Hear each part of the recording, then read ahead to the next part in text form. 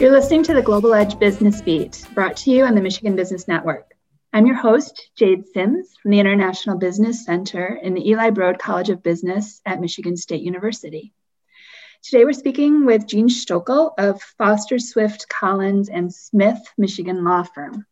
So Jean works primarily in the areas of international trade, foreign partner contracts, and export controls. So welcome, Jean. Thanks. It's great to be here. Nice to be back at the Michigan Business Network. So let's back up a little bit. I want to hear, we've never had this conversation before. I want to know a little bit about how you got involved and interested in the field of international business.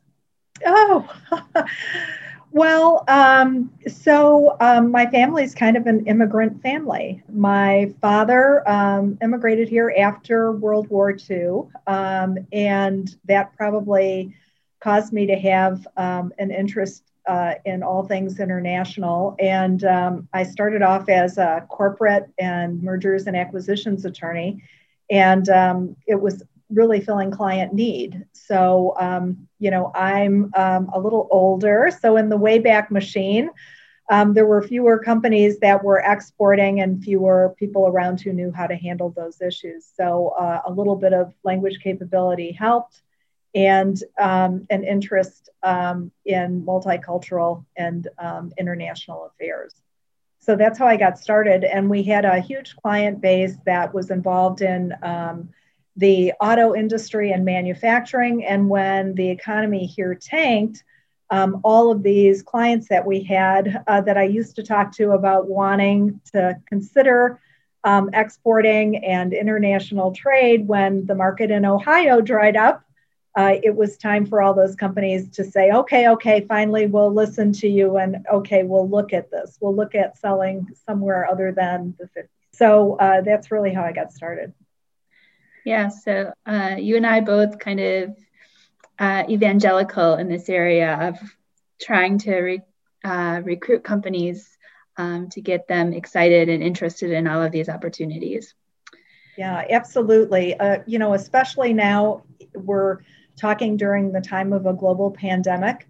When some markets are closed, other markets are open. So if you're not taking advantage of the opportunity to look into exporting and look into new markets, it's a shame, because it will help not only your company succeed, but it's just a proven fact that companies that export pay higher wages. It's great for workers. It's great for the U.S. economy. We want to deal with the trade deficit. So you're right, evangelical about it. So I asked you to come on this show today to talk about export controls. And then in a minute, I think we'll narrow down a little bit and talk more specifically about some changes in tech and what's going on with China. But, probably most people aren't really excited about export controls unless they're, geeks like you and I are in this area. But it's a really, really important area. And I know you always start out by saying that exporting is a privilege and not a right. And U.S. companies really need to be aware of the laws and the regulations that surround these international sales, right? So understand the risk in order to take advantage of the opportunity. What sorts of things do you think companies need to know as they get involved in exporting in this field of export control? Yeah, sure. Well, one thing that is really important is to understand, along the lines of what you said, exporting is a privilege, not a right. There are laws surrounding it. So some companies just aren't aware of the fact, or they don't really think through the fact that the U.S.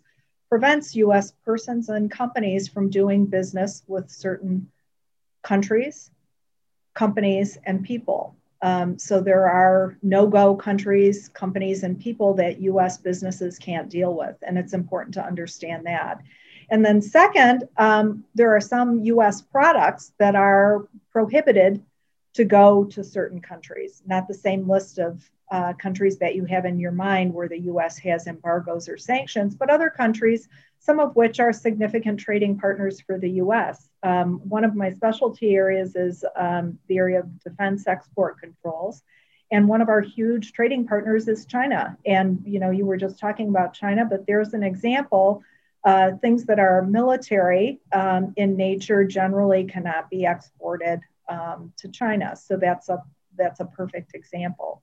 And with regard to exports in general, it's important for companies to remember that while the US does require advance approval or a license to export some types of products to certain countries, it's also true that technology is often controlled similarly and sometimes more strictly than the product is controlled.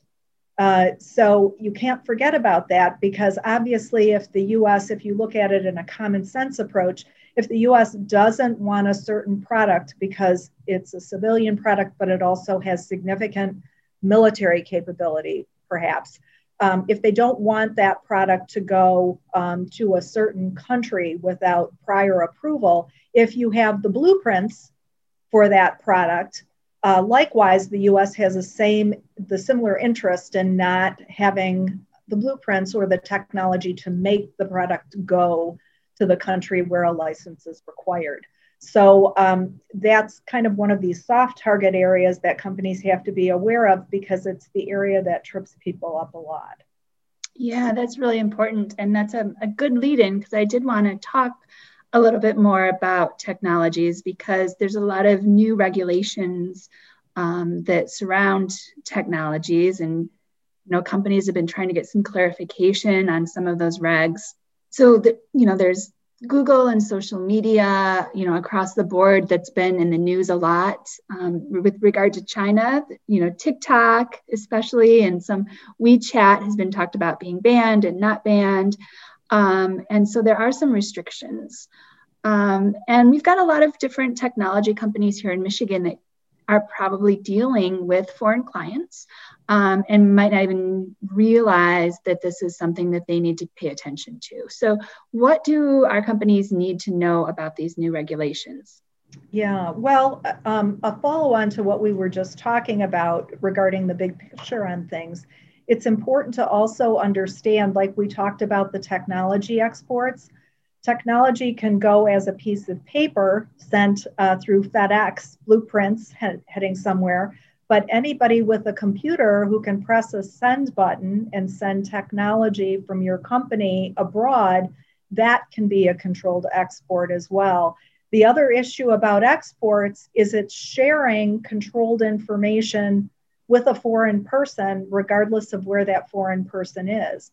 So it's important for companies that have foreign workers to understand the export control regulations, because workers can have a visa, a right to work in the US, but the whole issue of export control is something totally separate and different than that. So US businesses really, first and foremost, need to understand whether or not the product or technology that they've developed or they're working with is controlled under US export control laws before they share it with foreign persons, whether that's a foreign company, whether that's a non-US employee as well.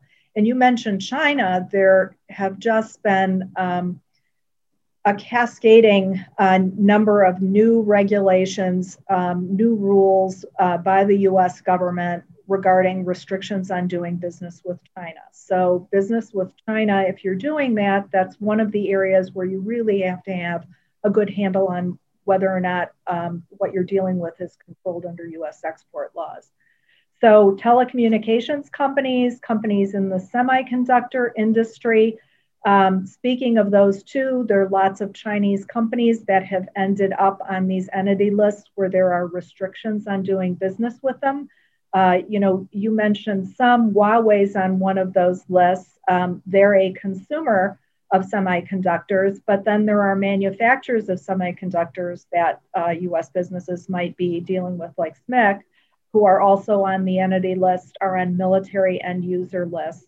And really, there are lots of things going on with the US government and why we might want to control exports. With regard to China, there are issues of regional stability in the Asia Pacific region.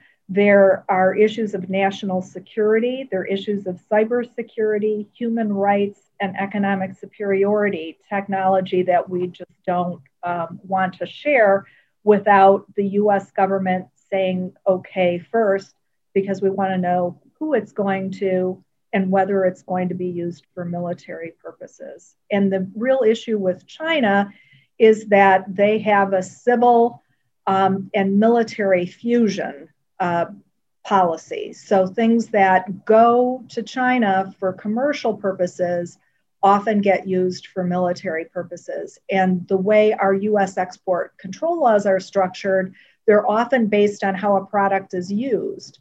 So if there's going to be this melding between commercial and military, that's where the US government is going to be trying to control things. So if you're a company listening to this and get a little bit excited or worried or concerned about some of these issues that maybe haven't been contemplated before, where do you go for help? Where should these companies reach out as a next step? Yeah, so talking with their law firms, a lot of companies that are involved in international trade, you can talk to your lawyers. There are now restrictions on foreign investments in US companies. So companies looking for funding from foreign corporations or persons have to be on guard to understand how their products and technology are controlled for export, to understand whether or not those regulations affect them. Countries around the world are adopting similar laws now. So if you're a US investor faced with wanting to invest in foreign companies, these will affect you as well. So law firms are great places. We do training, assist companies with compliance, et cetera. The Michigan Economic Development Corporation is a great resource. Our law firm happens to have a contract with them to provide training to companies on export controls. So if you're an MEDC client, you can take advantage of that. Jade, your own, Michigan State University is fabulous. The Global Business Club of Mid-Michigan is having a program on February 17th regarding technology and trade with China, and that would be a great place for companies to kind of tune in and catch that program as well. Great, thanks, Jean. Yeah, and we do plan on recording that webinar as well for people who are not able to catch it. So that will be at gbclub.msu.edu. And yeah, we appreciate you coming on and being one of the panelists that are going to speak on that program. Yeah, thank you. Glad to do that. Yeah, and just thank you for being here today and explaining some of these issues to us. Thanks. So this has been the Global Edge Business Beat, brought to you on the Michigan Business Network. I'm your host, Jade Sims, and I hope you're able to tune in next time.